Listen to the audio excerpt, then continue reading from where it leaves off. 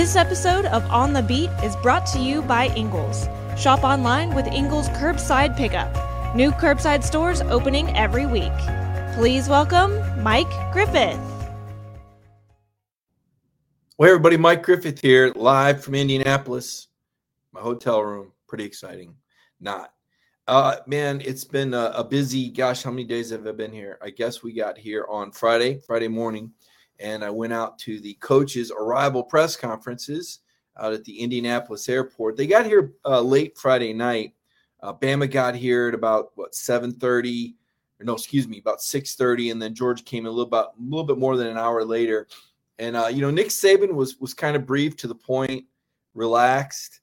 This leather bomber jacket that he had on became, like, the biggest news ever. Like, I don't know if people are just looking for things to be interested in and Nick Saban are fascinated about, but I don't know about you, but I've seen a lot of people wear leather coats, maybe in Alabama because it's not cold often. You don't see leather bomber coats, but that's been a pretty popular style for the last, 80 years. And I think it's still popular, but everybody made a big deal out of Nick Saban wearing this jacket. And I was just kind of like, okay, he wore a leather bomber jacket. Had you ever seen him wear it before? The players were asked. What did you think about Coach Saban's leather jacket? I'm thinking the same that I think of the one at Belk and Marshall's and any other place you go in that you can buy anywhere this winter. I don't know. So that part, I guess everything at the national championship game just gets kind of blown out of proportion. Oh my gosh, Nick Saban, he's wearing a leather coat to stay warm in the winter. Wow.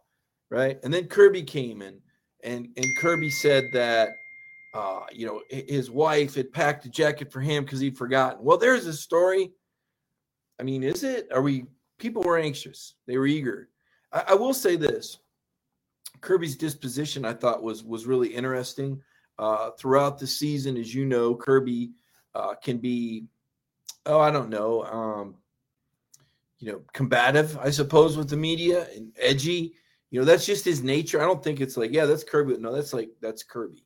Like, if Kirby's not doing something that helps him win a championship, then it's a waste of his time. I mean, really, he's so determined. And I've told you guys before on the programs that you can answer most every question on Kirby Smart as, does it help him win a championship? Yes or no? That's going to determine his answer. And in Kirby's mind, talking with the media is not going to help him win a championship. So that's probably, but this time he was trapped. The airport arrival is a press conference that's mandatory, and because it's mandatory, I think Kirby, plays the role, and I think he was genuinely excited to be in Indianapolis. Touchdown, finally get to this point in the journey, and he was very charismatic, and that's and Kirby is charismatic with recruits and boosters, but he was charismatic just in general, and that struck me. And he was calm. And I think Kirby Smart knows that Georgia is ready for this. And I had my questions after the SEC, and I know you do too, or did, after the SEC championship game, watching Georgia lose 41-24. And how in the world can this happen? Well, to me, this was the chickens coming home to roost, honestly. I mean, I thought to myself, all year long, we knew that secondary was susceptible. We saw it in bits and pieces. We saw it against South Carolina. We saw it against Clemson. We saw it against Tennessee early. And all year long, we wondered if Stetson Bennett could generate enough offense if he was pushed. We saw him struggle against Florida. There were other bad throws in other games and bits and pieces where it just didn't look. And sure enough, he wasn't able to respond. We wonder how Kirby could manage a game against Alabama. He hadn't beaten them yet. No, he didn't beat them this time either. So the concerns that we had going into that game that had built up throughout the season, they were all manifested, and they all proved correct. And it was kind of like, what? Wow. Stetson wasn't good enough.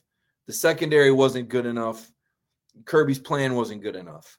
And it was just a punch in the nose because everything else throughout the season was so good.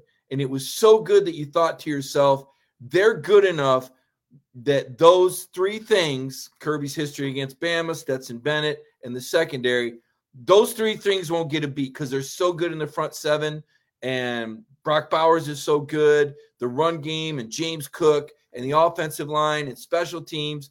But no, on that night, those things came back to beat Georgia and beat them bad. I mean, it was 41-24, but, walking out of Mercedes-Benz Stadium that night, you're just like, man, is Georgia ever, and what's going to happen next, okay? Because sure enough, they drew Michigan, and here Michigan had all this momentum.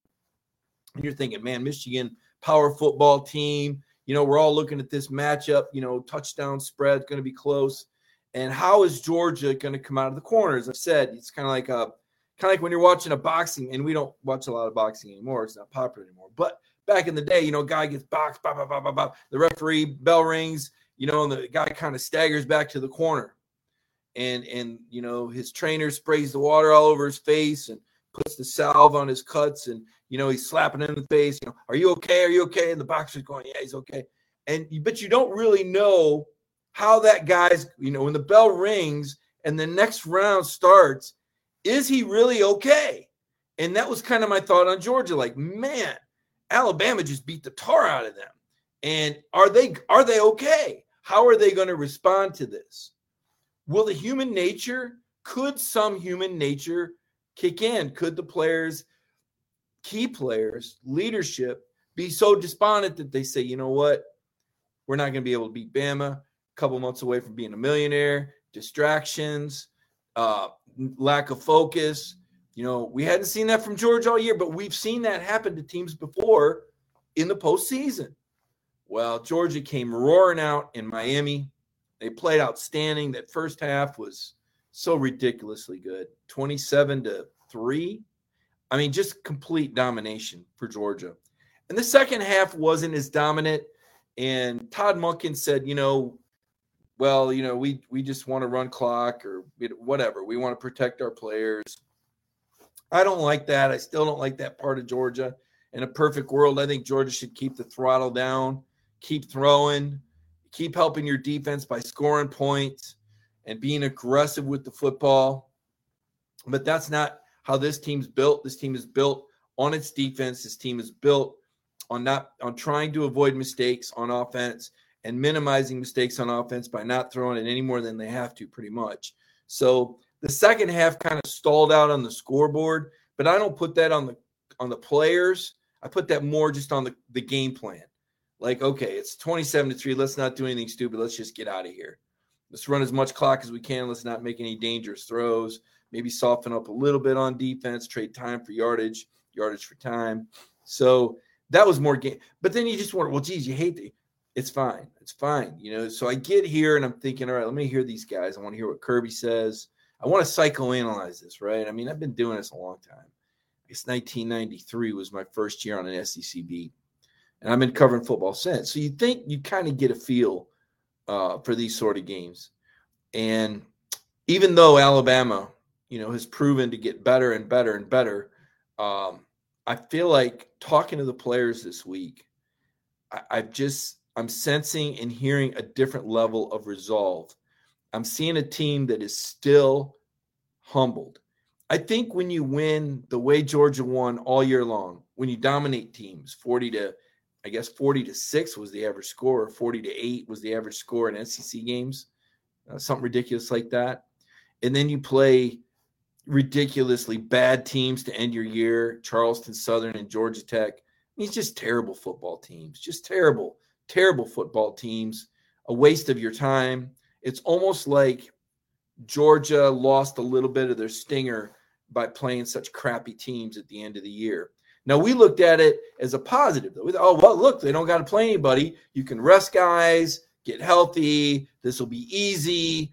But in a way, I kind of think Georgia lost their edge a little bit. I almost think they lost, as I said, they lost their stinger, right?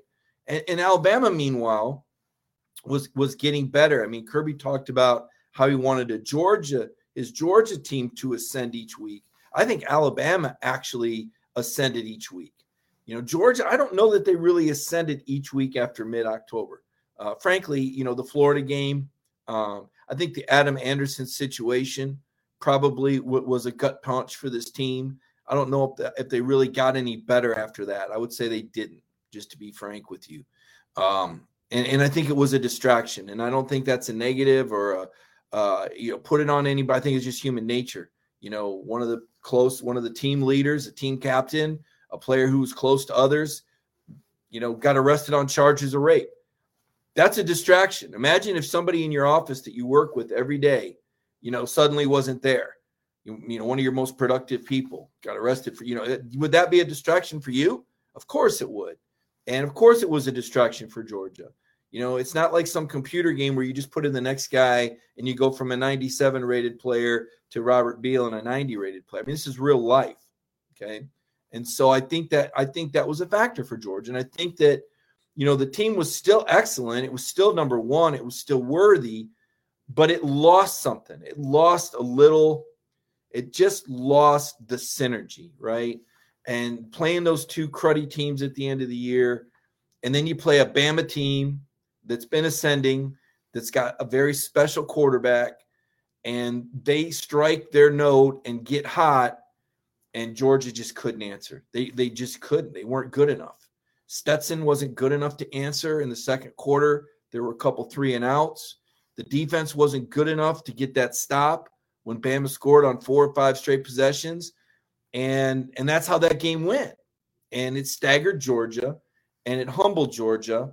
And Georgia has collectively had to make up their mind, like, how are they going to approach it when they got back from their break? Because then they had a break, right? And what were the practices going to be like? Well, one of the things I found out this week, and I thought was really interesting, and I wrote a story about Jordan Davis today, very telling story. Georgia has been doing more conditioning. And you might say, well, what's the big deal? No, they've really been getting after it. And Jordan Davis said, that their conditioning wasn't what it should have been. I thought that was really interesting to hear from him, that he didn't feel like the conditioning was where it needed to be. Certainly, I look at Jordan now, and maybe I'm just imagining it. I don't think so, but it almost looks like you can see his face is a little thinner. I feel like he's lost weight. And we've heard Kirby talk about how Jordan's weight fluctuates. And this is hard, and I don't pick on people or Jordan for this, but it's some of the bigger people have a hard time with weight issues. And Kirby's talked about that throughout Jordan's career and said he kind of likes him in this window. And maybe Jordan got a little heavy, right? And he felt it. And there were times when you saw him in the Alabama game where he didn't look like the guy we saw most of the year.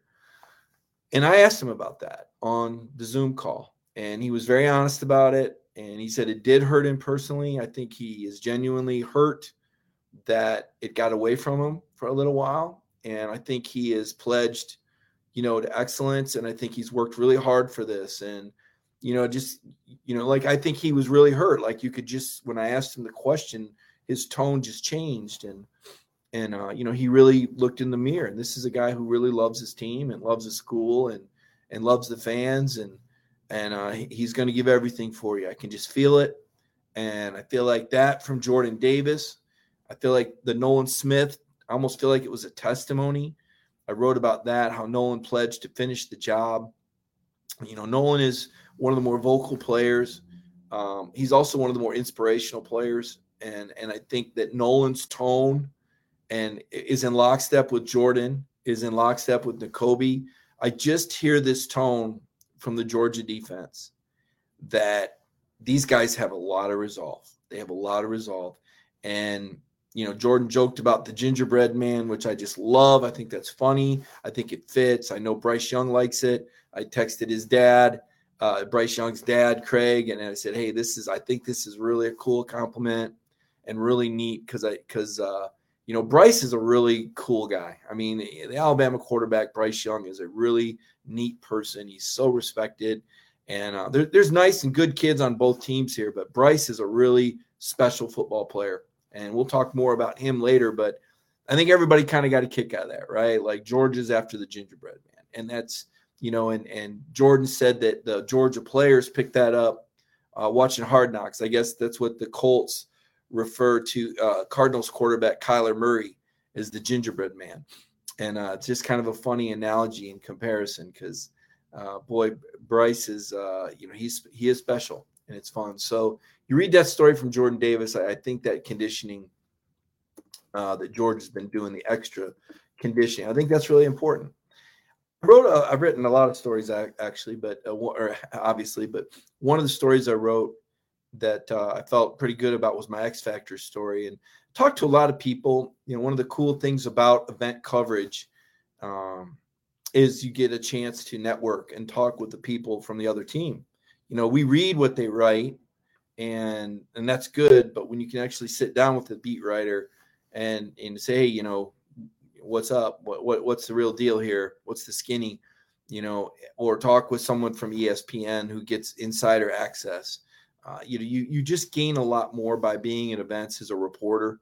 If you're doing your job right and you're networking, and so talking with Alabama writers, talking with Georgia people, I think the number one key in this game is Stetson Bennett's ability to run the football.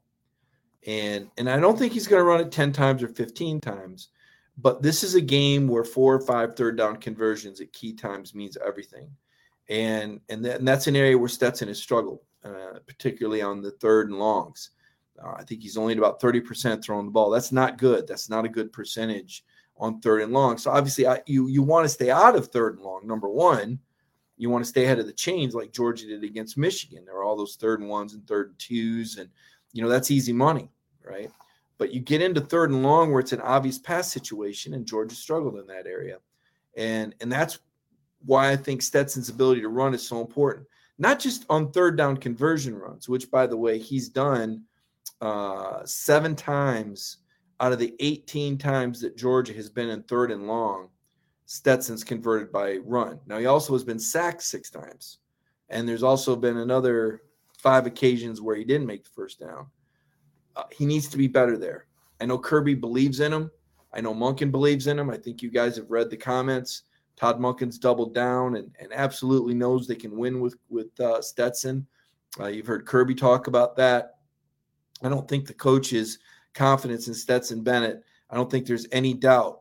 But for all their confidence, we need to see that on the field. I mean, we're just a viewing audience. Don't blame us. We're just looking at the game. I mean, you can say he can do it, but until he does it, there's going to be people that question it. And I think one of the keys to Stetson being at his best is when he runs the ball. And when I think about this course of the season, the happiest Kirby was after a game was probably the Auburn game. I felt, the Michigan game, obviously, but during the regular season. And that was Stetson's career high in rushing yardage. His career high rushing yardage in a game is 41 yards. It's really not that much. His career long run is 30 yards. Again, really not that much. I think he could surpass both of those numbers against Alabama. I really do, because I think the Tide is really going to buckle down to stop the run game. I think they've got to commit extra defenders to Brock Bowers. I think they have to be on the lookout for James Cook. And I think there'll be some man concept within that coverage. And as most of you that watch football closely, when you see man coverage, the defensive backs will often have their back to the line of scrimmage, or even the linebackers in coverage. And when that happens, that enables the quarterback to run. And really, if he's able to break contain, or if he's able to find an alley and somebody loses their gap control, there's 20, 30 yards available before the first defender. And then, Stetson has shown us he can make guys miss. So he's quick. He can make players miss in the open field. And I think his ability to run is going to be key, because in the last game, Georgia was 3 of 12 on third downs against Alabama. And that's just not going to work. So that's something to look at. I think that's something that Kirby sees in practice. I think that's one of those hidden things, when everybody's going, why is Stetson in there? Why is Stetson in there? I think Kirby's seen Stetson do that in practice more than we've seen him doing it in the games. Stetson said earlier this year, he made a reference to not really liking to get hit. I don't know many people that do like to get hit. But the fact that he said it kind of raised an eyebrow, because I don't hear most guys say it. So, it's not easy to get hit. He's not the biggest guy in the world, but I think he recognizes what's on the line, and I think you're going to see Stetson Bennett turn it loose and have more than 50 yards rushing. I think the second X factor is Brock Bowers. Brock has been a constant for Georgia. You heard Greg Olson, a future Hall of Fame tight end, largely played with the Carolina Panthers, sing his praises. Anybody that's watched Brock and broken down film, and now that the national media has kind of swooped in on this game, more and more people are becoming aware of Brock Bowers and just how special this guy is. A throwback, as I call him. You just don't see a guy, a freshman player, 6'4", 230, come in and dominate like this. You don't expect dominant efforts from the tight end position. You can go back and count on one hand the number of dynamic tight ends. You hear Travis Kelce. I heard the comparison of George Kittle from the get-go on this guy, more so than Kelce. You think back to Tony Gonzalez. How many great, dominant, game-breaking tight ends have there really been? Not many. Okay, and Brock Bowers is his own creature. He has his own skill set. The 40-inch vertical. I think the thing that stands out is the catch radius. He can make a lot of bad throws look good. Anything in his vicinity, he can really put it. He's got that Pickens catch radius. Georgia's got two guys in Pickens and Bowers with two of the greatest catch radiuses in college football. Make no mistake about it. 2 out of the top 5 catch radius. And what do you mean by catch radius is catching a ball that's not like put right on them. I mean, a ball can be off target 3 feet, and these guys can bend, jump, adjust, and it's just huge. And they have great hands, right? I haven't seen as much from Pickens. He's more of a perimeter downfield guy, and we know that deep out's not Stet's throw. Every quarterback has strengths and weaknesses, but Bowers is a guy, and the run after the catch from Brock Bowers. So, but first things first, what's his health, right? So we saw him leave the Orange Bowl early, and Kirby told us, oh, yeah, actually he could have gone back in. That was precautionary. And then Kirby said, well, banged up just a few weeks ago.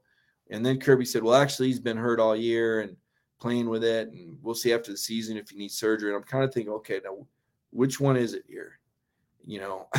I mean, this is making me wonder, is there more, so that's one thing I look for early is like, all right, where's Brock Bowers? Is he good? Is he 100? You remember last time they played Alabama, Brock had 16 balls thrown to him, 16. He caught 10 of them for 139.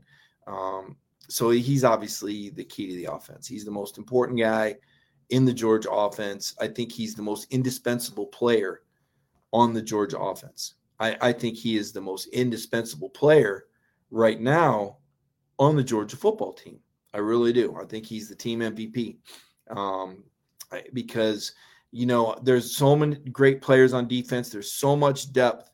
And I think there's depth on offense, but the one guy that's irreplaceable is Brock Bowers because of his ability to create matchup problems, because of that catch radius, because of his ability after the catch. He is the go-to guy. And you heard Nick Saban sing his praises, and you just don't hear Nick Saban, talk about guys like that very often. And the third key, and of course you all would agree, I'm sure, is the pass rush, right? You got to get home. 15 quarterback pressures was great on Bryce Young, but you didn't get a sack first time this season, and it's going to be really important that Georgia gets to Bryce Young, not just for the negative play that it creates in the down and distance situation, but I think just from a psychological standpoint. Bryce is, like I said, he's special and he's poised, but he's a human being, right? And when you land on him with 300 pounds, he's going to feel it. And he didn't really have to feel that. So I think those are really key factors in that football game. Now, conversely, one of the things that I appreciate about Georgia getting to the national championship game as a reporter is all the people that we get to talk to, because we don't get to talk to coordinators during the season. I think you would agree, that you've enjoyed hearing more from Todd Monken and Dan Lanning. And in my case, I wanted to hear the Alabama defensive coordinator, Pete Golding. Because Nick Saban, Kirby, like Nick Saban, doesn't let coordinators talk. That's where he gets it from, because Nick doesn't do it. He's not going to do it. So it was cool to hear Pete Golding say, what he thought the keys were stopping Georgia. And he said the big thing for any quarterback is that what they see is not necessarily what they get every snap. So what do we mean by that? Well, we're talking now about the pre-snap read. And when we start talking about flying the jet and running Todd Monken's offense, what does that require? Well, the quarterback goes to the line of scrimmage, and based on what he sees, he checks to an appropriate play, right? He'll have a pass play called. There's also a run play available that he can check to, or vice versa. Run play called, pass play check to. All right, so he can adjust the play based on what he sees. He has to set his protections, so he's got to be able to identify the blitz, and then he's got to set the protection, shift the line towards or away from, depending on what he sees. And then he's got to make some side adjustments with the receivers and make sure that the routes are fitting the coverage. So there's so much that goes into quarterbacking a pro-style offense. And that's why you hear flying the jet. Because before the jet takes off, the pilot goes through all those, pre-flight reads. And it's kind of like that in a Todd Monken offense. And you have to respond to the defense appropriately. If you respond to the defense appropriately with your checks, with your protections, with your routes, with your calls, something's going to be there. That's how good Todd Monken is. Todd Monken is that good, folks. I mean to tell you, this guy is special. Georgia needs to pony up, get him what he wants, pay him what he wants. There's just not guys like this growing on trees. There's just not. And he doesn't have to be the best recruiter. That's not his thing, man. He's there because of that NFL acumen. So where does Alabama fit in? Where does Golding fit in? Well, Golding says, well, you know what? We know that the quarterback's making these reads, so we have to disguise what we're really doing. And then once the ball's snapped, Alabama's coverage is shift. And all of a sudden now Stetson's got to think, or JT or whoever's in the game or whoever Alabama's playing, they've got to think while they're, this is not what I thought. Now what do I do because the coverage is this? So now and this is all happening in real time where you have to think on your feet. And not only do you have to think on your feet, but then you have to have the arm talent to make the throw that you need, or perhaps even scramble and make a play because the primary is not there.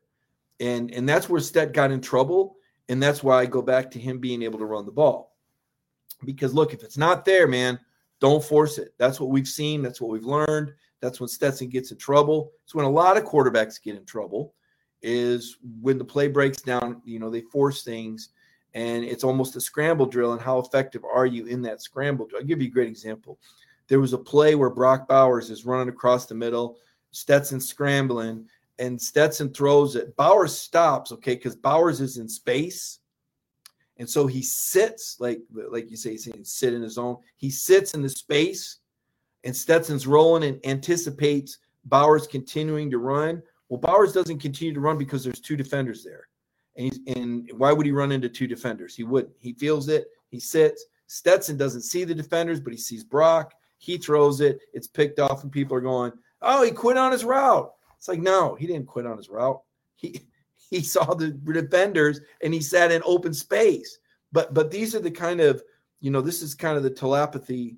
Did I say that word right? That the quarterback and the receiver have to have, the ability to be on the same wavelength in these drills. And it takes time. And you've heard Kirby and Monken say, hey, well, which has been interesting. Stetson really hasn't played that many games. I mean, he's a fifth-year senior. So, but in their mind, he hasn't played other games. So Golding said, they've got weapons at a lot of different spots that create some matchup issues. They're going to move the tight end around to create the matchups, really good backs. And he says you got to pick your poison. So the question becomes, what does the Alabama defense focus on taking away? Well, I can guarantee you that, like Georgia, it starts with stopping the run, but then which receiver? And are they going to force Stetson to go deep? Are they going to try to smother Brock Bowers? Or how much attention are they going to pay to Cook or McIntosh coming in the backfield? It's just really interesting. And Nick Saban, after the last game, when they talked about the pick six on Stat and how they slowed him down, he said you change the picture as much as you can and make the quarterback make the decisions when he gets the ball in his hands, and having a pass rush helps. And I think the Georgia offensive line is pretty doggone good. I really do. And I think the scheme is really good with those tight ends. Sometimes 3 tight end formations, John Fitzpatrick, Darnell Washington. We mentioned Bowers. In addition to these guys being able to catch the ball, they're also excellent blockers. And so that's why I think guys like Will Anderson, Aiden Hutchinson, I think they get somewhat more neutralized because of the nature of the Georgia offense. And they do a great job. Warren McClendon was a freshman All-American. He does a great job at right tackle. I thought Jamari played extremely well against Michigan. He looks like he's on point. He looks sharp. So I'm not so much worried about the Alabama pass rush if I'm Georgia, so much as I am the quarterback decision-making and the ability to get some yardage on first down, either through the air or on the ground. I think Georgia, one of the things they did against Michigan that I really liked was they were aggressive early and they got ahead of the chains, and that set them up for third and short. I think they need to stay aggressive against Alabama. Pretty key. I want to take my halftime break here. I really appreciate everybody joining me here on the Eagles on the Beat show. Great show so far. When I come back, Kirby and Nick talked today. They had a press conference. I'm going to share what Nick Saban said his biggest concern with Georgia was and what Kirby said his biggest concern with Alabama was. Also, Luke Fickell talked to Coach Fickell last night. He won the Eddie Robinson Coach of the Year award. I went to that banquet at the Media Hotel just so I could talk to Coach Fickell about this game. He talked about the differences between Georgia and Alabama. And then I want to go over my 3 keys for Alabama and Georgia when each has the ball. And then I'll give you some news at the end of the show involving the transfer portal and recruiting that I picked up. So some really good stuff on the second half of the show. But right now, I want to take this break and recognize Ingles. You guys know Ingles has sponsored the On the Beat program the last few years. Really appreciate their sponsorship. Really appreciate the service, right? I mean, as much as we've relied on Ingles to help us out here at Dog Nation, you've relied on Ingles to serve you in the community and be those frontline workers during the pandemic. At times when it's hard to believe it really wasn't that long ago. We didn't even really want to go out. There was a big fear factor there. And yet we still had to supply our families, and we had to rely on people to help us do that. And Ingles was there for us. And let's take this moment right now. Remember and appreciate Ingles. It's in our hearts to feel for you. There's been ups and downs, turnarounds, good days and some bad. But we stand together for worse and for better. We'll always have your back with open arms, heart to heart, hand in hand. Community strong. I saw some of the comments about the press conference today, and they should be fired. I thought the same thing. Not that they should be fired. I'm not in the cancel culture, right? I make mistakes. All right. I'm going to be the first to tell you that I make mistakes. My whole life. All right. And I'm just not one of these people that are like, well, he makes mistakes, he'd be fired. There's some things that are fireable offenses, but there's just some things that are mistakes. And somebody made a mistake. And it was interesting because the coaches were actually at the Media Hotel, and they had this huge room set up, all these chairs.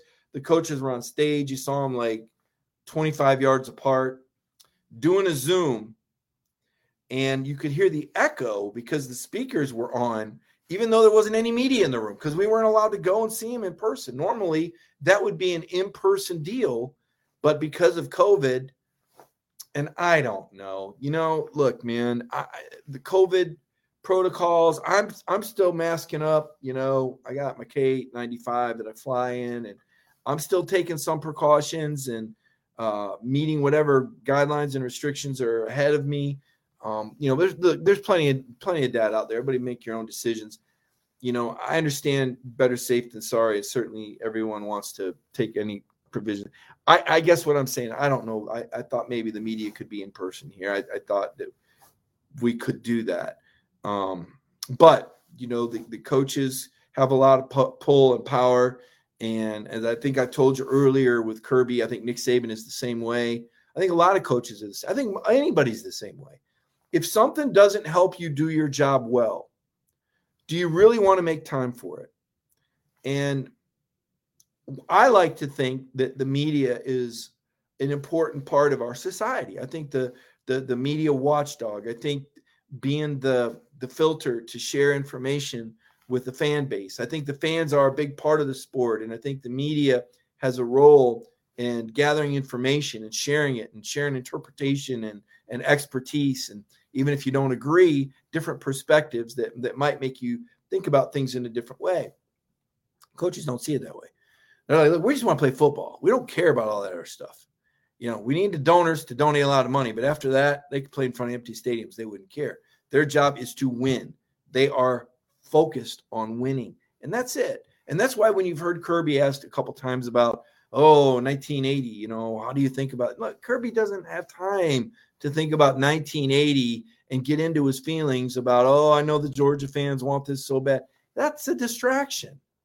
That doesn't help him land the plane in the storm. That'd be like if the pilot was going, man, I got to save this plane because all those people back there are screaming, and if they die, their families will never see. No, he's focused on the vector in the wing and getting the engine restarted. He doesn't have time for the peripheries.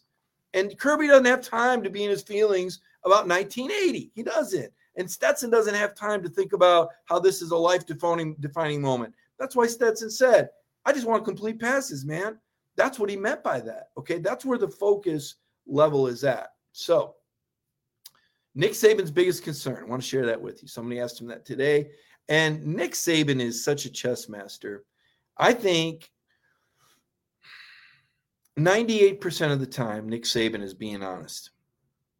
But I think there's that 2%, man, where every now and then he can drop that pill into the drink, and get you to drink the Kool-Aid. I think he was genuine today. And that's what makes him so effective. I like a good changeup pitcher, like the guy that could, throws 93, 95, 97, and then all of a sudden you get that flow to that 65 and you're swinging your way out in front of it. That's Saban, right? Saban is, he's a master. There's nothing else. He is the greatest coach. He really is. And I've been critical of Nick at times because I think he deserves it at times. Nobody's perfect, like I said, including me. But by and large, the guy's smooth. So he said today, I think the biggest challenge in playing Georgia is they have a tremendous front seven. Great size, great players, physical, very instinctive, great speed. The linebackers, Nakobe Dean in that group, they're fast, they react quickly, and they're very instinctive. So he said if you want to have any success in this game offensively, you have to at least be able to control those guys up front and their front seven to some degree. He said they have a very good defense in total, but it starts with that. They create a lot of negative plays, some really good pass rushers that can disrupt the quarterback. So I think it probably starts up front in a game like this, and it's going to be critical for us to play well up front in the offensive line to have a chance of being successful on offense. And Nick is a gifted speaker.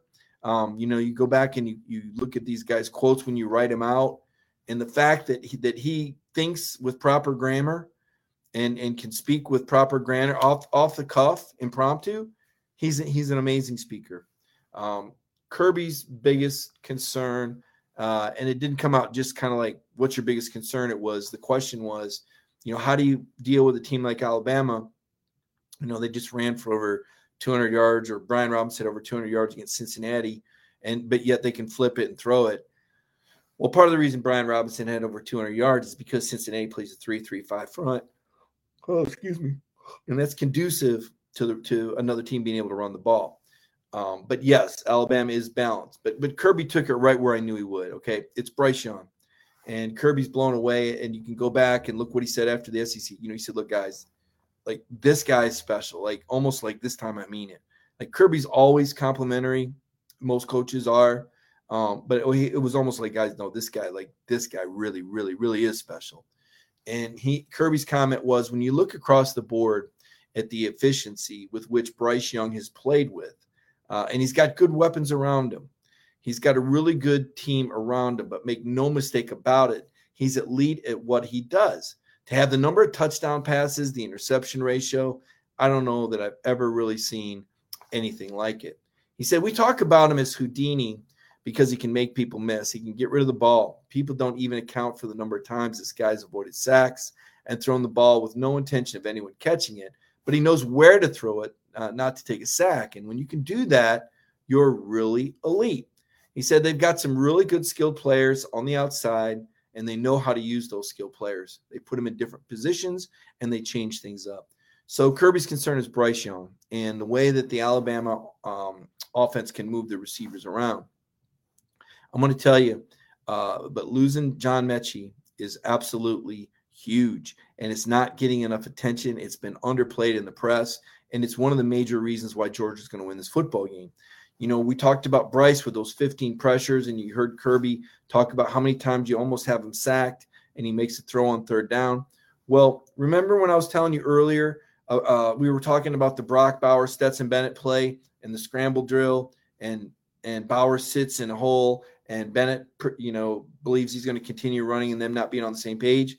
Well, Bryce Young and Mechie are on the same page on third down. Okay, these are guys who could play catch in the dark. And I asked Bryce Young about that yesterday, and he said twice that you cannot replace this guy. You cannot replace this guy. I mean, Bryce drinks honesty water. The kid's not going to fake it. This is who he is. I've been out there to Mater Dei. When we went out there to Mater Dei this last spring to do all the work on JT Daniels, and the Georgia receivers were going out there and get that extra work, and I spent some time around Mater Dei High School in that program, and the way they build those guys, it's on another level. I mean, those quarterbacks out of Mater Dei are just special, and you saw it with JT when he was the starter, and you're seeing it with Bryce Young. And, these guys don't BS around, man. These are pros. They got professional mindsets. And so Bryce Young's not going to tell you, we just throw the next guy. He's not going to lie to your face. He's not stupid. He's honest. Hey, look, we can't replace this guy. We got to do something else. It's an opportunity for someone else, but they can't replace John Mechie any more than Georgia could replace Brock Bowers if they needed to. Any more than Georgia could have replaced DeAndre Swift when he got injured in 2019. So this is a huge injury. It's going to make a big difference for Bryce on third down. He's not going to be nearly as effective as he was the first game against Georgia when he broke an SEC championship game record with 421 yards. And the Georgia front seven is going to land because Bryce is not going to throw picks unless he gets hits while he's throwing. And he's going to have to take some sacks. He's going to run around a lot. The gingerbread man is going to be on the run. And I don't know if you know how the gingerbread man story ends, but I watched the video of the gingerbread man because I couldn't remember how it ended. I see someone asking a question, Jacob. Williams is the one that tore you up. Yes. And now that Mechie is not out there, George is going to be able to do some different things, or I should say, do things differently.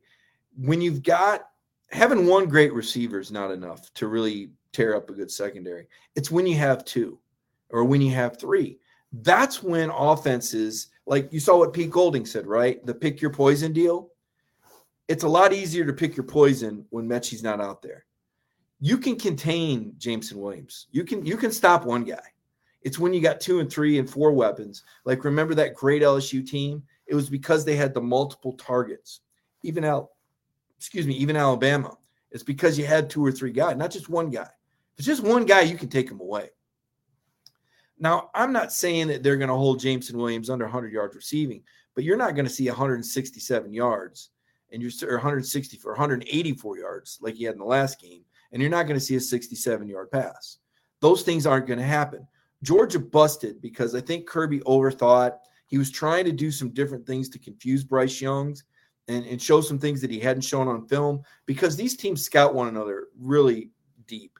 And so Kirby's trying to throw a changeup, and the defense wasn't able to locate it, if that makes sense. They weren't able to execute, and that led to bust. It's like Kirby said, it's not that they beat us, it's that we busted, right? Broken assignment. It wasn't they beat us man on man. That's going to happen from time to time.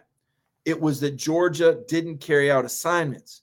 And now without Mechie, Georgia's going to be able to simplify things on defense and get back to playing like they did most of the year in terms of simplifying and guys reacting and not thinking. So the Mechie injury, twofold. One, takes away Bryce's go-to guy, the guy that he can complete passes to in his sleep.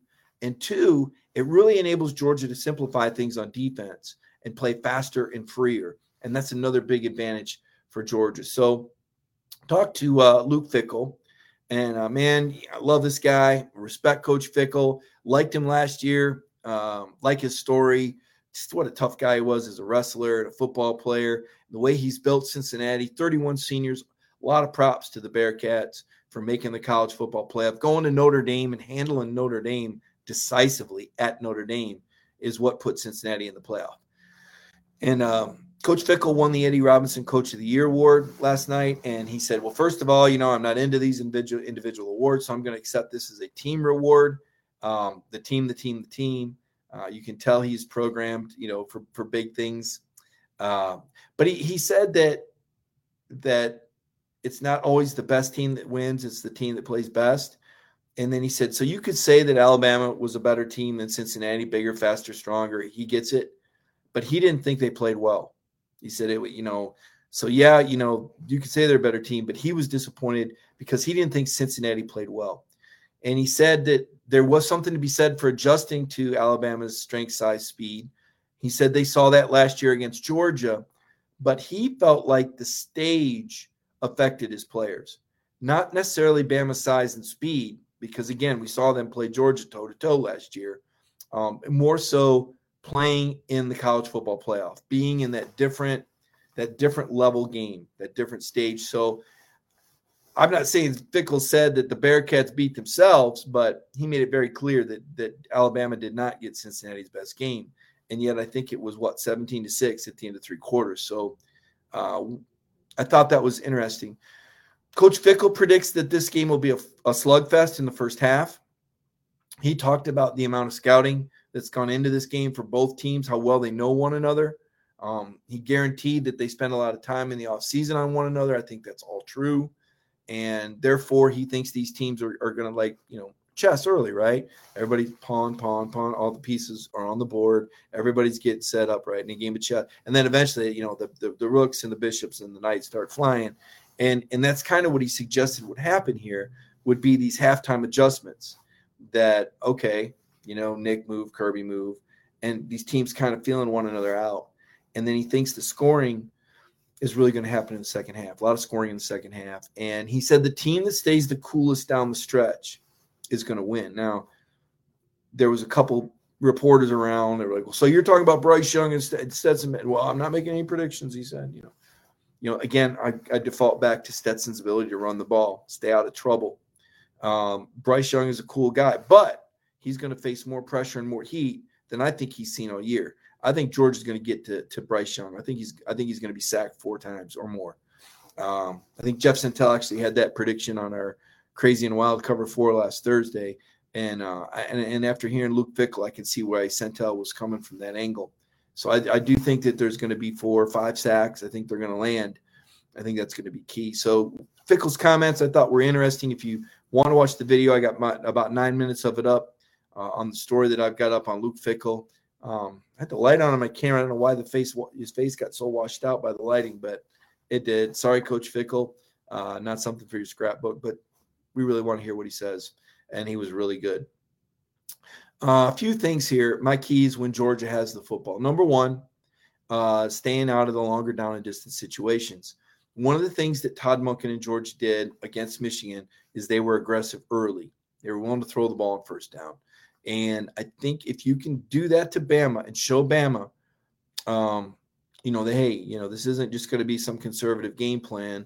I think that Georgia can stay ahead of the chains and try to keep Stetson out of those dangerous third down situations.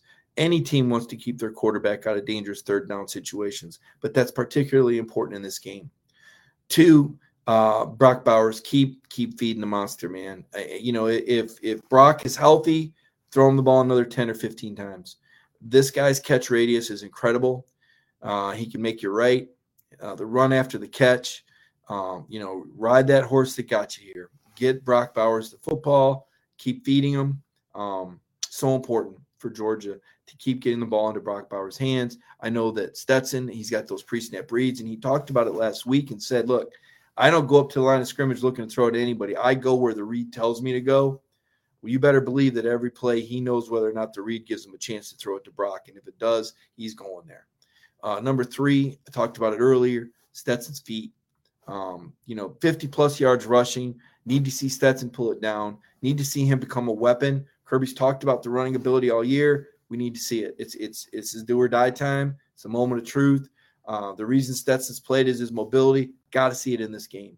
I think it can be a game changer. You heard me say earlier, I think it's the number one X factor. I think Stetson's got to come through for the Georgia Bulldogs with his feet in this game, as well as his arm. And he has made some nice throws. So glad to see him win the Orange Bowl MVP trophy. He hasn't been celebrated as an All-American or an All-Conference, and got the Senior Bowl invite. May not have an NFL career ahead of him, probably doesn't, but he's got that Orange Bowl MVP trophy. He came through in the clutch. Georgia needed him to have a good game. We talked about how they came out of the corner, and I thought Stetson really performed in that game, and I was really happy for him and his family because he's been through a lot, and certainly he has had a share of critics, and he's got a tough road to hoe on Monday night, a lot of pressure on that young man. So it was really good for him to get that Orange Bowl MVP trophy and get that, I think, confidence. He can say it didn't matter.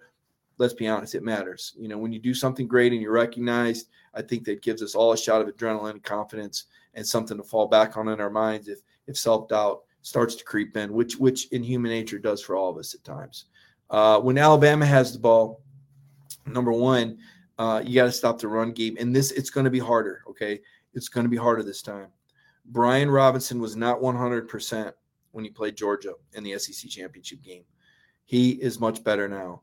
And if you've watched any Brian Robinson interviews, this guy is a warrior. I mean, this is one of those guys you got to kill him to stop him. I mean, he's falling forward. He's physical. He runs with heart. He's a Tuscaloosa kid. He's a fifth-year senior. He waited his turn. I mean, this guy is one of those dudes. You go, man, this guy's dangerous. All right.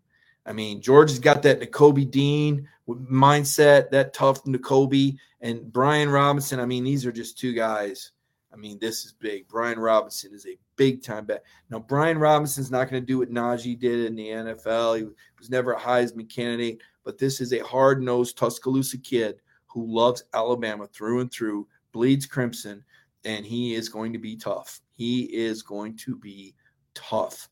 There are going to be some massive collisions at the line of scrimmage with Brian Robinson and the Georgia front seven. This kid's tough. I'm telling you, he's tough.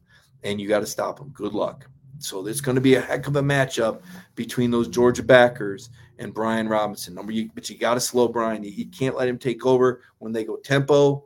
They like to do that and run the ball. That's the number one thing. Number two, catch the gingerbread man. Catch the gingerbread man. Trap him. Contain him. Find a way to get to Bryce Young. He's so elusive. He's so quick. The ability to keep his eyes downfield, even as he scrambles. A lot of guys, when they scramble, they kind of lose track of where the receivers are. Bryce doesn't. Bryce got like video game eyes. Like, when you're playing a video game, you can scramble and you can keep looking up because if your guy gets hit on the field in a video game, you don't really feel it. It's just pretend. But in real life, guys feel it and they can be affected by that. But Bryce is just remarkable. He's just remarkable the way he puts guys on skates. Number three, and someone mentioned it earlier, contain Jameson Williams. Not stop him. You're not going to stop him. He's an explosive player. He's a dynamic player. But you can't give up 7 catches for 184 yards and a 67-yard touchdown. And there's no reason why that should happen. I've been covering Georgia 4 years now, and I can count on one hand, although we're getting close to going to 2 hands, but on one hand in 4 years, how many just flat out bust touchdowns I've seen. You just don't see them. Georgia, Kirby, and the way he coaches that secondary, they just don't make these mistakes. And they made these mistakes last time, 2 of them. You can't have that this game, and I don't think that you will. And so I feel really strong about Georgia's chances to win this football game. I was on the SEC Network last Friday making a prediction, and I kind of went down the list just like I do on Dog Nation Daily last Wednesday when I said, look, I'm picking Georgia because they have more options. They have more answers. I mean, on offense, you've got this great offensive line. You got, former freshman All-American Warren McClendon. Then you've got Cedric Van Pran, who I think's done an unbelievable job as a redshirt freshman at center, and Jamari at left tackle, a team captain, one of the 5-star recruit who's really turned out to be a great leader and a great football player that can play multiple spots. definitely the MVP of the line. You've even got a guy, as I said, that can pass block in his sleep, and Broderick Jones. I mean, how impressive was he in pass blocking? And he's not even starting. So that's how good. Then you got 4 running backs, okay? Cook, he can hurt you on the perimeter.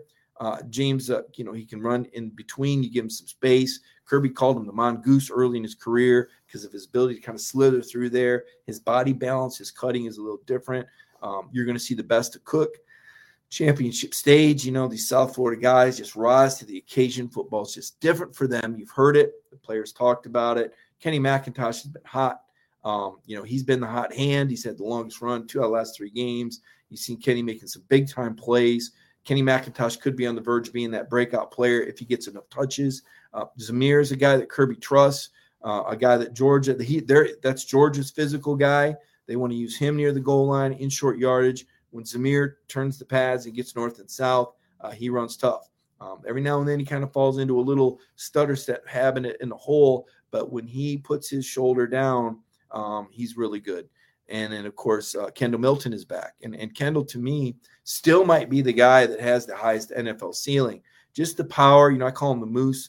Love the way that Milton lowers his shoulder. The power that he has, the ability to just gallop away from people.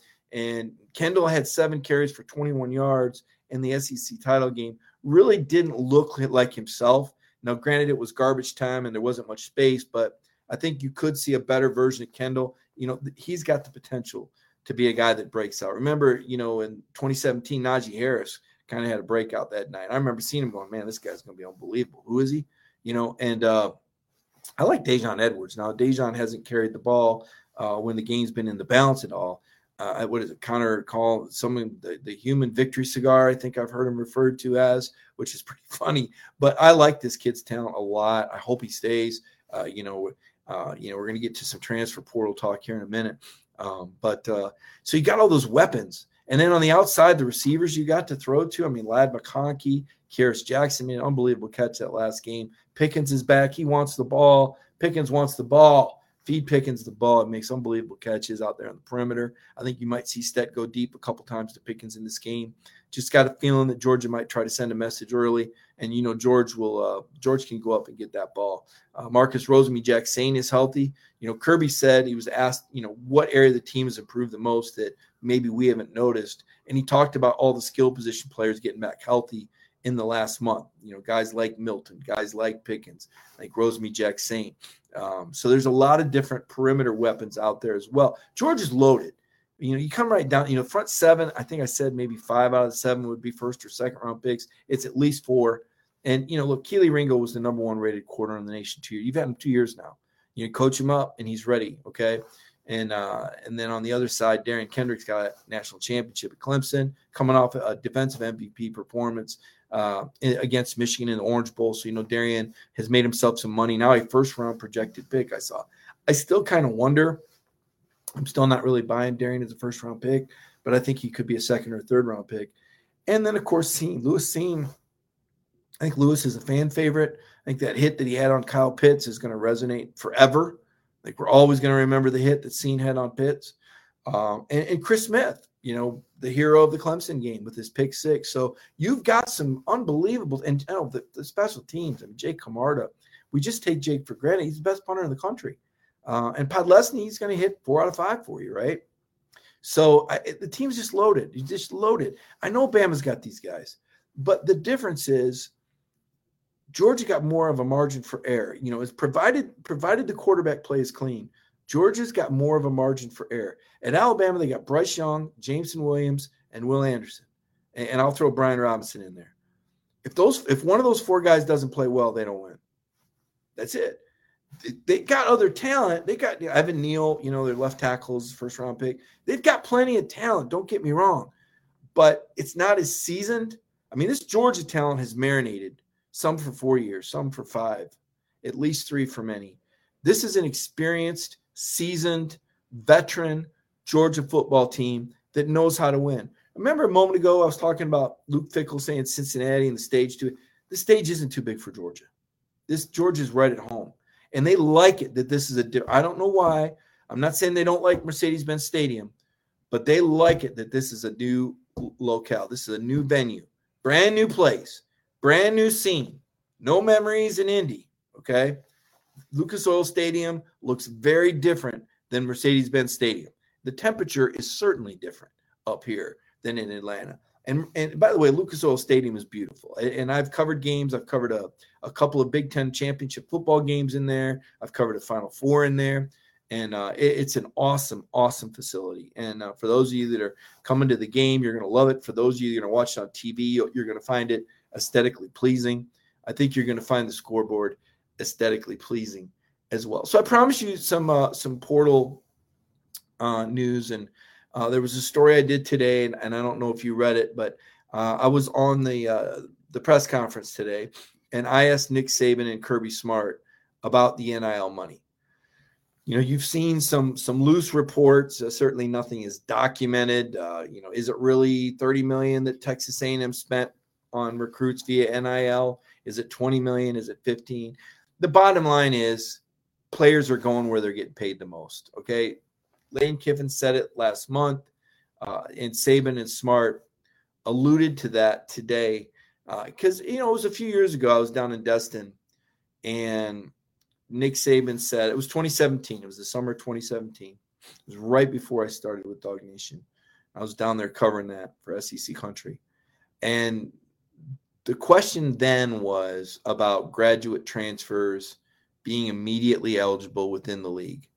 And there had been a rule in the SEC that guys didn't have immediate eligibility transferring in the league, even if they were graduate transfers. And that was something that the league presidents and ADs had voted on.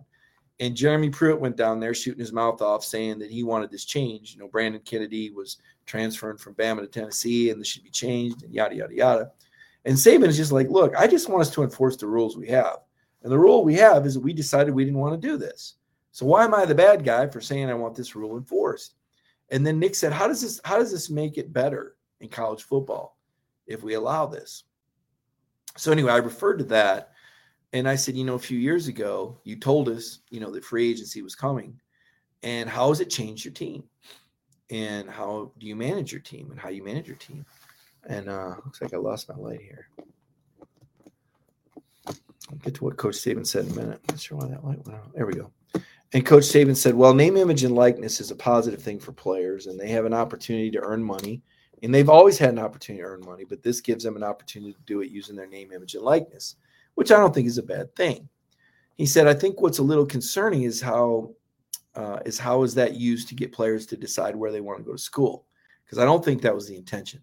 I don't think that would be the NCAA's intention. I think we probably need some kind of national legislation to sort or control that to some degree, because I think there will be an imbalance relative to who can dominate college football if that's not regulated in some form or fashion. So he's basically saying that if you're going to use NIL money to recruit, you better have a way to legislate it, because if you don't, the team that can spend the most money, that can be the most effective, will create an imbalance in recruiting. So I thought that was pretty interesting that he went down that road. He said that the more we get into players making money and players that actually have the opportunity to make money, which he's very clear he's not opposed to, maybe there's some circumstance where there has to be an agreement between the school and the player as to what their commitment is to what they choose to do. There's something to making commitments and fulfilling them. So we think that's important for NIL to be successful. So even if players have NIL deals, they still need to have a commitment to do a certain amount of things for the team, and everybody needs to be upfront with that. Kirby said, he feels there's a lot of similarities. He talked about, it's really tough to navigate at a time right now. He said, we're getting ready to play for a national championship, and a lot of the market, the free agency market out there that's going on, is being done while we're trying to prepare for a national championship game. So Kirby calls it free agency also. And the players in the portal are the free agents that right now Georgia really can't pursue because the focus is on this championship game. Kirby says there's many things that go into this that maybe the media and common people don't know. For example, when does your school start? How does that affect things? It affects things in a dynamic manner. Are you a quarter or a semester?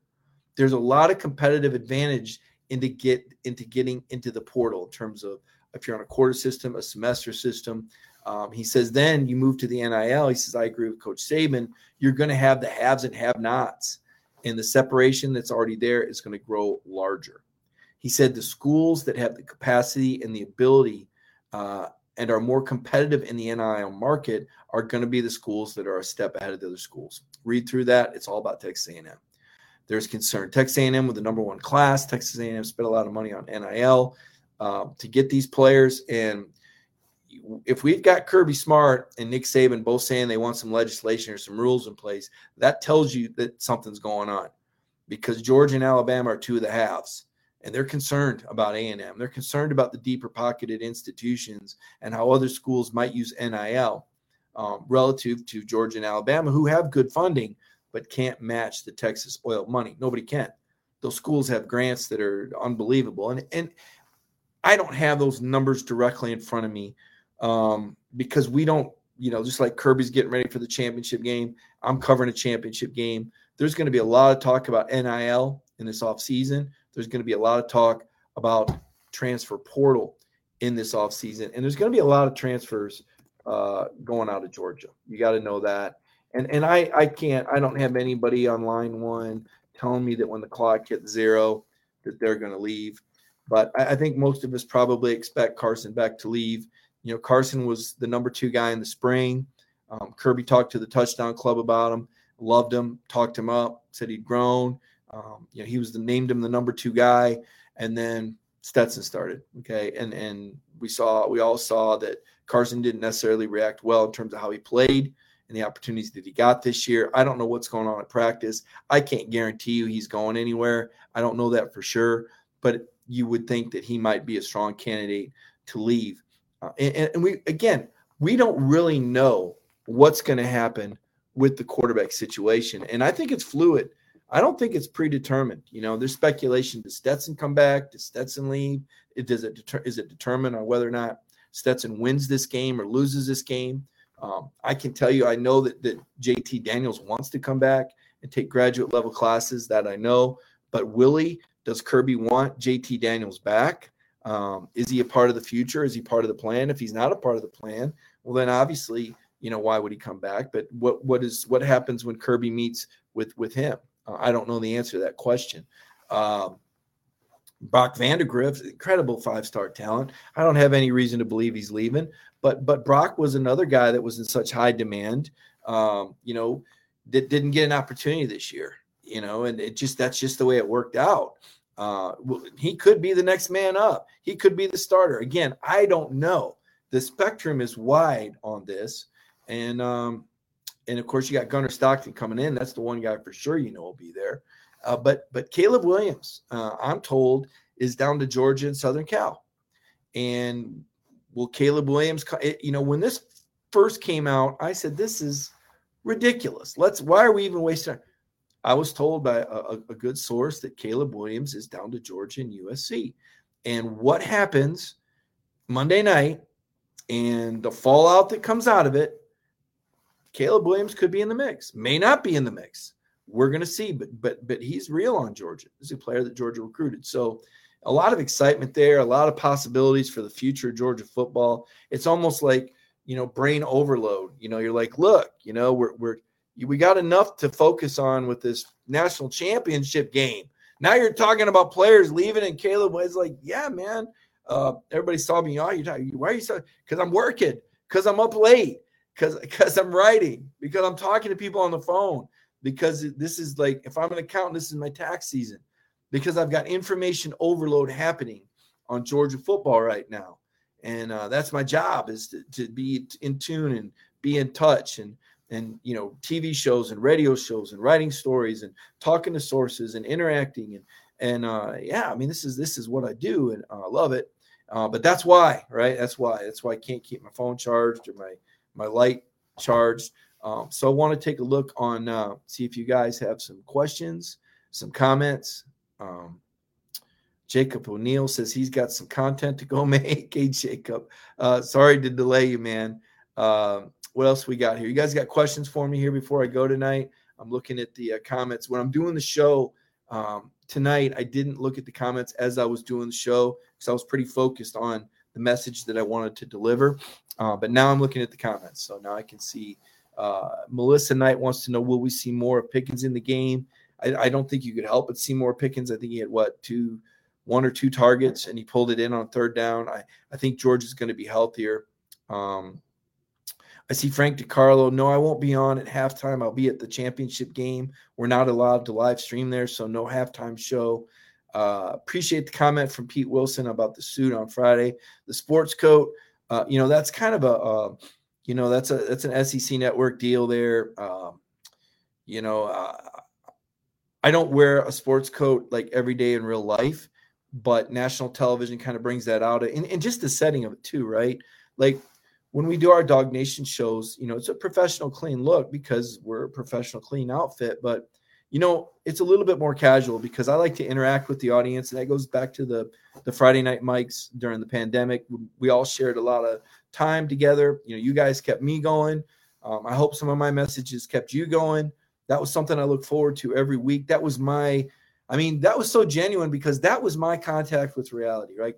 I was not going out. I was not out socializing. And I still really don't. I really don't have time for it. There's time to write. There's time to do TV, radio, and exercise, which I don't do enough. I need to get back on it. But there's really not much time to just socialize. And so sitting in front of that camera with you all during the height of the pandemic was my attachment, and it was almost therapeutic for me. And you guys saw that, right? You saw there was some moments where there was stream of conscious from Mike, right? And hope I didn't hurt anybody's feelings, but I still do that from time to time. Listen, here's the deal. I deliver truth and my truth. Okay. So I want to be clear on that. Everybody's got a different version of truth, I believe. Everyone has, and what I mean by that is everyone has a different perspective. Everyone has a different set of data that they draw from for their opinions. Everyone has lived different places, traveled different places, and where you've been shapes how you think. I've been fortunate to cover, 6 or 7 different programs, different, 15, 20 different major college coaches, professional athletes in different sports. That background as a journalist has opened my eyes up to a lot of different perspectives. And I served in the military, and what a great blessing that was to honor my country, serve my country, but also meet people from different backgrounds. And that, I believe, has given me a skill set to relate and maybe recognize some things. Now, again, that doesn't mean I'm always right, but it gives me a perspective that's rooted in information and experience. And so I don't expect everyone to see things like me or maybe know where I'm coming from. And when I express my opinions, I do so confidently if it's something that I feel strongly about. Now, you guys know if there's something I don't feel strongly about, I'll tell you I don't know. Like, I really didn't know what was going to happen in the Michigan game. I didn't know what Georgia was going to come out like. I feel confident they're going to come out strong in this game. I feel confident Georgia's going to win this game. If they lose, the Alabama fans will have a field day because it'll be the second time I've been confident in Georgia and they've lost. I'm just saying I feel a little different about this one listening to these guys talk.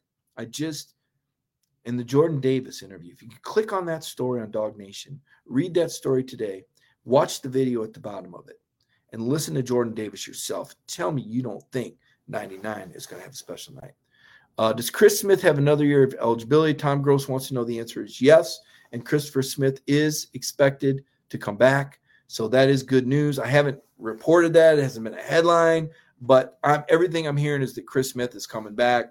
I expect him to be like a senior leader, maybe even an SEC media guy. You guys have seen interviews with Christopher Smith. He's a great story. When Richard LeCount went down last year, Chris admits, he wasn't as physically ready as he is now. And over the offseason, it's like the old comic book ad, the guy that gets sand kicked in his face. Christopher Smith got in the gym and got big and bad and came out and beat Clemson. And I'm so proud of Christopher Smith. I love the Christopher Smith story. He didn't transfer away. He stuck it out. He stayed at Georgia the whole time. Didn't leave, So that, to me, I love that story. I see Wade Wolford thinks JT's history at Georgia. Maybe he is. I don't know the answer to that. I know that JT loves Georgia. I know he wants to be at Georgia, but I don't know that Kirby can guarantee that JT is going to be the guy next year. And, If JT doesn't fit, he doesn't fit. And that's up for Coach Smart and Coach Monken to determine. It's hard for a lot of us that, followed this story. The JT story is a sensitive one. I don't want to use the word controversial because I don't think there's any controversy about it. Kirby Smart makes a decision on who he plays, and he plays them. And that's the end of it, period. That's it. There's no controversy. But I think it's a story that strikes us because we saw JT go to media days. We saw JT light it up. We saw JT save the end of last season. The performance against Cincinnati in the fourth quarter, and JT opened our mind up to explosive offense with 400 yards and Monken's 5-wide air raid concept. And that's what we all thought, and that's what Georgia thought. And that's what they showed us in the G-Day. It's what they showed us, told us about the whole offseason. But then things happen. Circumstances happen.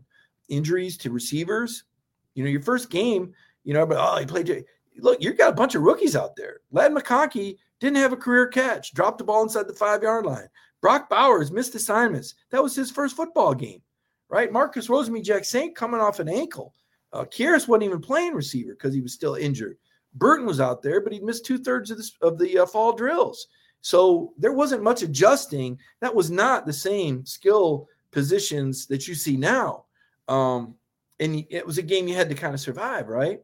And then we saw some big performances against South Carolina and Van. So I guess what I'm saying is this. If you're a JT fan, you should be. He's 7-0. All he did was win here, and he's a good guy. And if you're a Stetson fan, that's fine too, right? Because all Stetson's done is win except for one game, and he's given his all, and he's getting everything out of himself. So, you can be a fan of both of these guys. You can like both of these guys. It is confusing. It's harder than ever to be a college fan right now because the transfer portal it's changed everything, So I get it. I understand why there's a lot of conversation and talk, but don't tear yourself up about it. Don't turn inward on the team. Don't get down on one of the two guys. Root for both of them.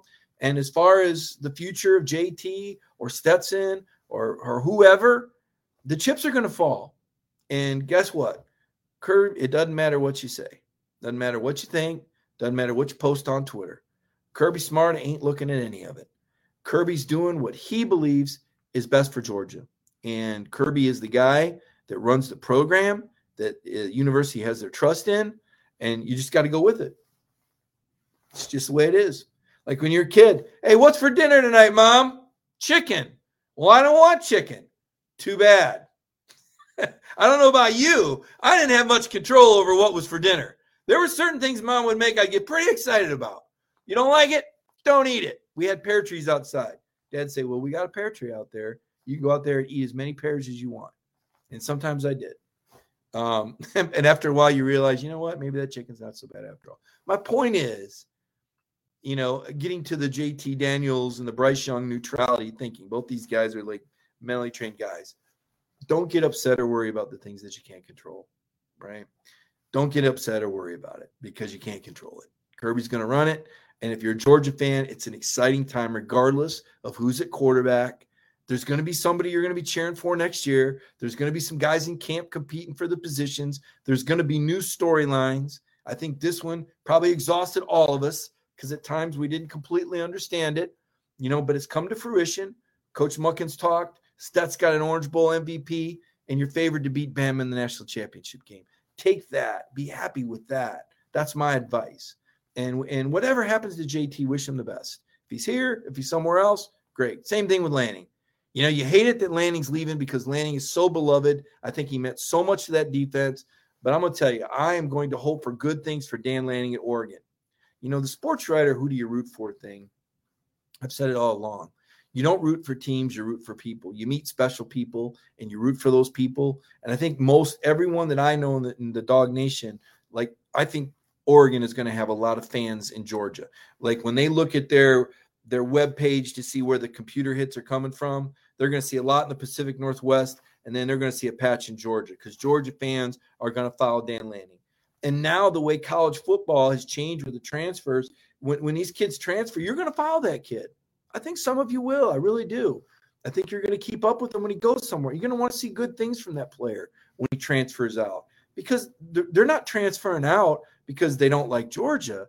They're transferring out because, Georgia's taking somebody over them. And that's the nature of the beast. When you're at a really special place like Georgia that gets such incredible talent, there's going to be some peripheral damage. There's going to be some talent that's left on the cutting floor at Georgia, especially at quarterback, right? Dwan Mathis, the way Georgia fans supported Dwan at Temple was unbelievable. I wrote the story about Dwan at Temple. I got this Facebook notices. I'm still getting them. Georgia fans are still reading that story about Dwan Mathis from 2 months ago. So I guess my point is this is the new world, and this is something we all have to adjust to as college players transferring to free agent market. So kind of a long answer there, but kind of open that up, and I wanted to share a perspective on you. And again, I don't try to create I don't say things just to say things, okay? I tell you the truth. Now, some people can't handle the truth. You remember that line from the movie, you can't handle the truth. That's true. Some people, it blows their mind, right? If you ever saw something about Mary, the hitchhiker with the 7-minute abs idea, and Ben Stiller tells him about 6-minute abs, and the guy just can't handle that concept. Some people can't handle the truth. And I see it on my social media all the time. And I don't know what to do except say, sorry, dude, I'm not holding back. This is what I do is I tell the truth, and I tell what I know, and I share it. But other people don't say it. Well, that's them. Okay. I don't have enough time left on this earth to be holding back anything, right? I'm going to share things that I think that Georgia fans would want to know. That's what I get paid to do. What else we got? Questions. Ringo needs to step up his quarterback play, DeMarco Thomas says. Ringo just needs to be careful not to blow assignment. Play assignment football. The rest will take care of itself. Frank Palumbo wants to know which receiver has a huge day for UGA tomorrow. Not tight end or running back. Which receiver? I'm kind of become a Ladd McConkey guy. I'm a sucker for Ladd McConkey. Love the Ladd McConkey story. Love that Tennessee wouldn't give him a look, but Kirby saw something, believed in him. Ladd worked his tail off that first year. He's a player. Now he dropped again. He had to drop against Clemson, and Ladd said that. That's another thing I liked. Ladd said, I should have caught that. I like these guys that are accountable.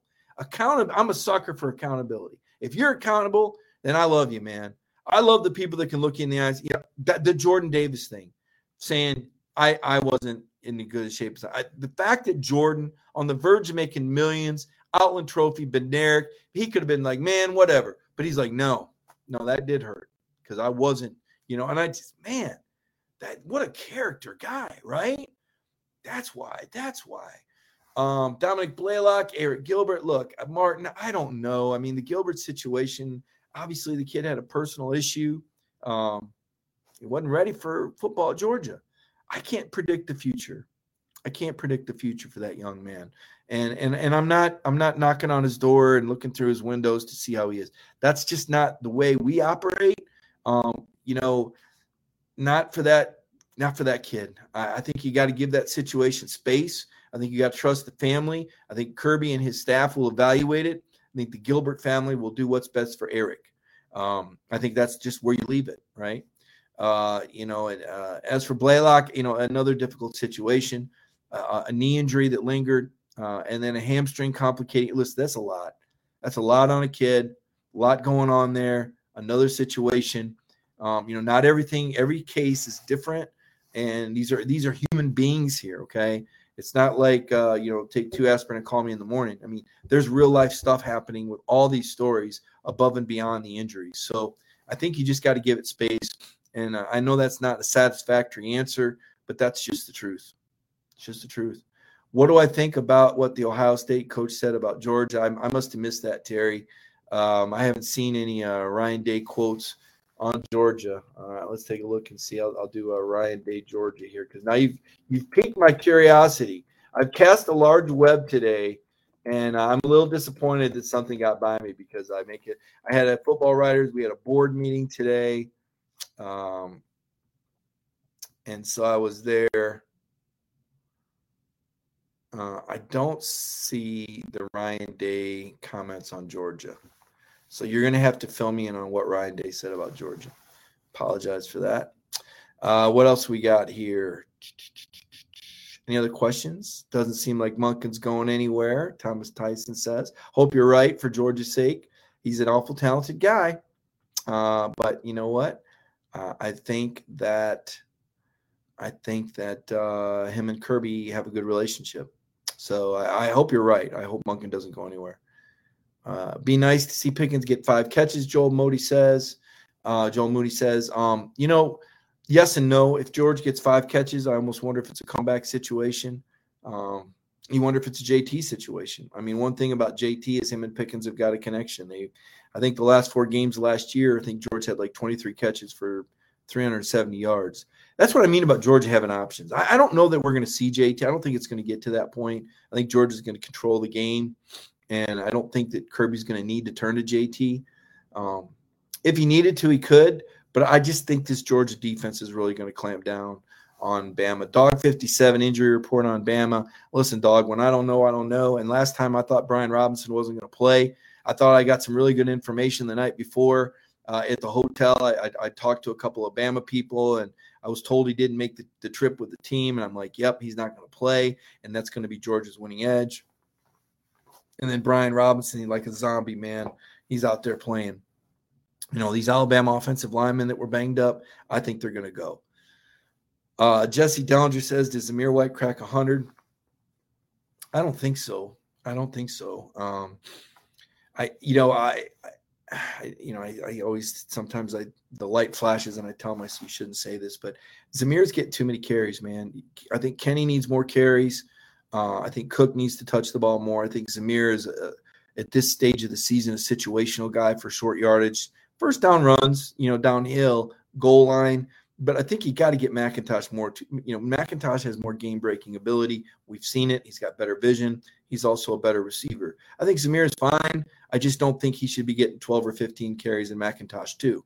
That's my personal opinion. I could be wrong. Who knows? Maybe Kirby will give it to him 18 times and go for 150.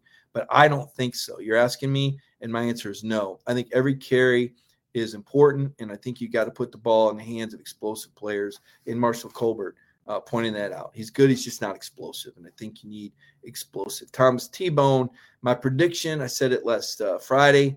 I went on a roof across the street from the hotel. Thought this would be a great idea, right? So you guys saw I had the sport coat, tie on, feeling pretty good, layered up, and I'm going to find this location outside, right? Because if SEC Network's coming to Dog Nation, we got to deliver for the SEC Network. Dog Nation, SEC Network, Feinbaum, we got a great relationship. This goes way back. Feinbaum loves him some Dog Nation. You guys remember that last summer. Everybody loves Dog Nation. SEC Network loves Dog Nation. So if they're going to give me a live shot, I got to stand somewhere nice. So that big building behind me on top of the roof across the street. And I'm feeling good about the shot. My camera's set up. I can see this big building behind me. Lighting's good. Man, they're giving me this countdown in my ear. I got my earpiece in. They're talking to me. You can't see it, but I can hear the producer. I can hear the show going. They're like 45, 30, 15. And right at 15, this wind, where does this wind come from? Whoosh, and my hair just blows all over the place. It looked like some wild man. And look, I'm not some prissy guy that's got to have perfect hair every day. But if you're going to be on TV, you want to have good hair. I don't care, right? Mom and dad are watching in Arizona. Wind comes, blows my hair up. It's like, oh, man, I can't adjust. 15 seconds, ain't time.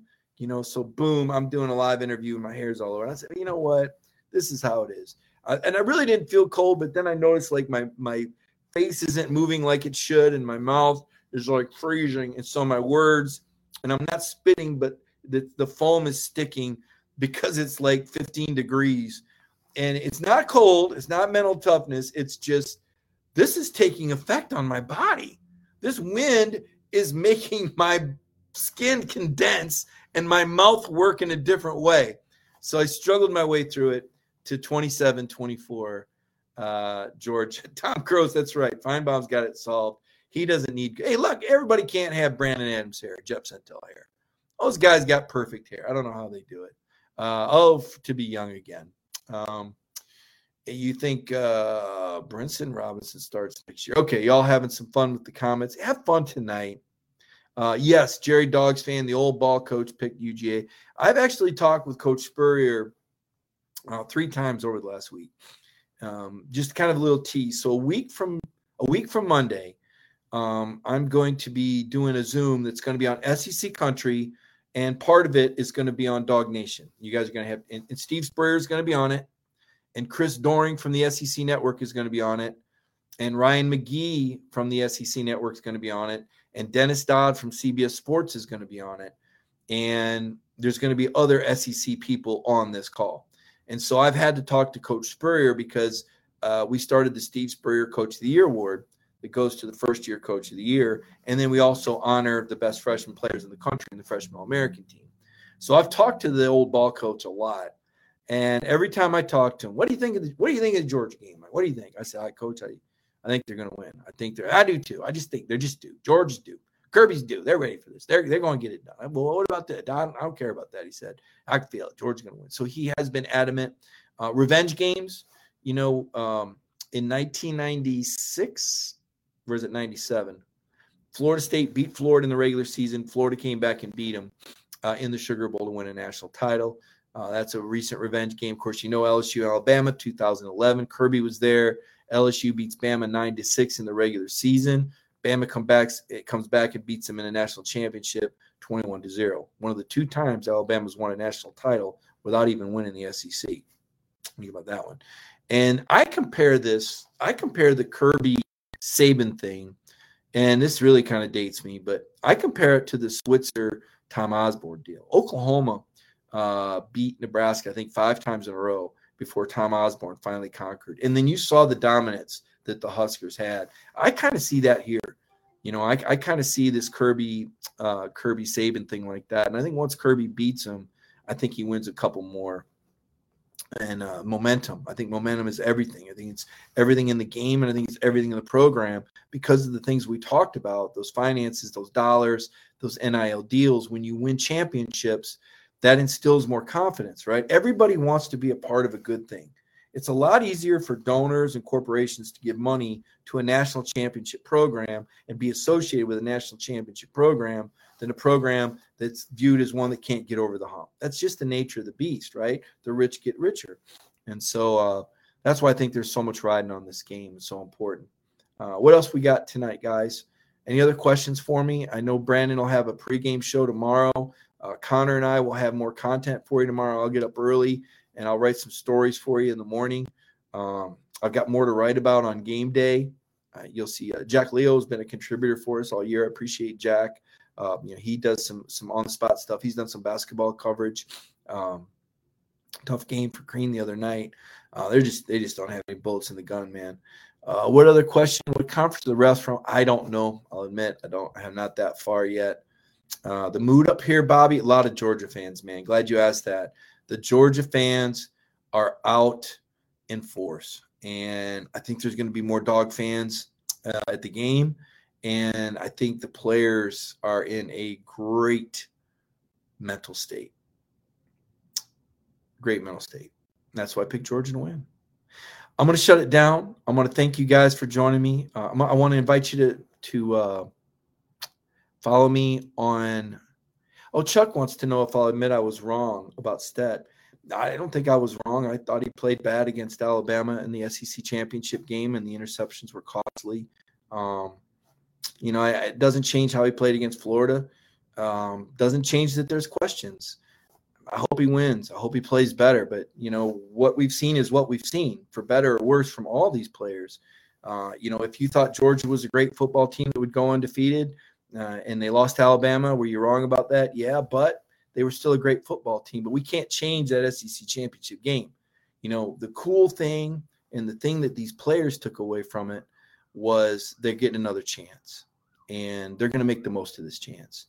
And if Georgia gets good quarterback play, regardless of who's under center, they're going to win this football game. They're going to win this football game. And Stetson won that Orange Bowl MVP, and I think he can continue to play that well. And as I said, I believe that he's going to get it done with his feet, and I think that's going to be the difference in the game. So I hope you guys feel that confidence. I hope I'm right. I feel like I'm right. Got to be right this time. Don't want to be wrong.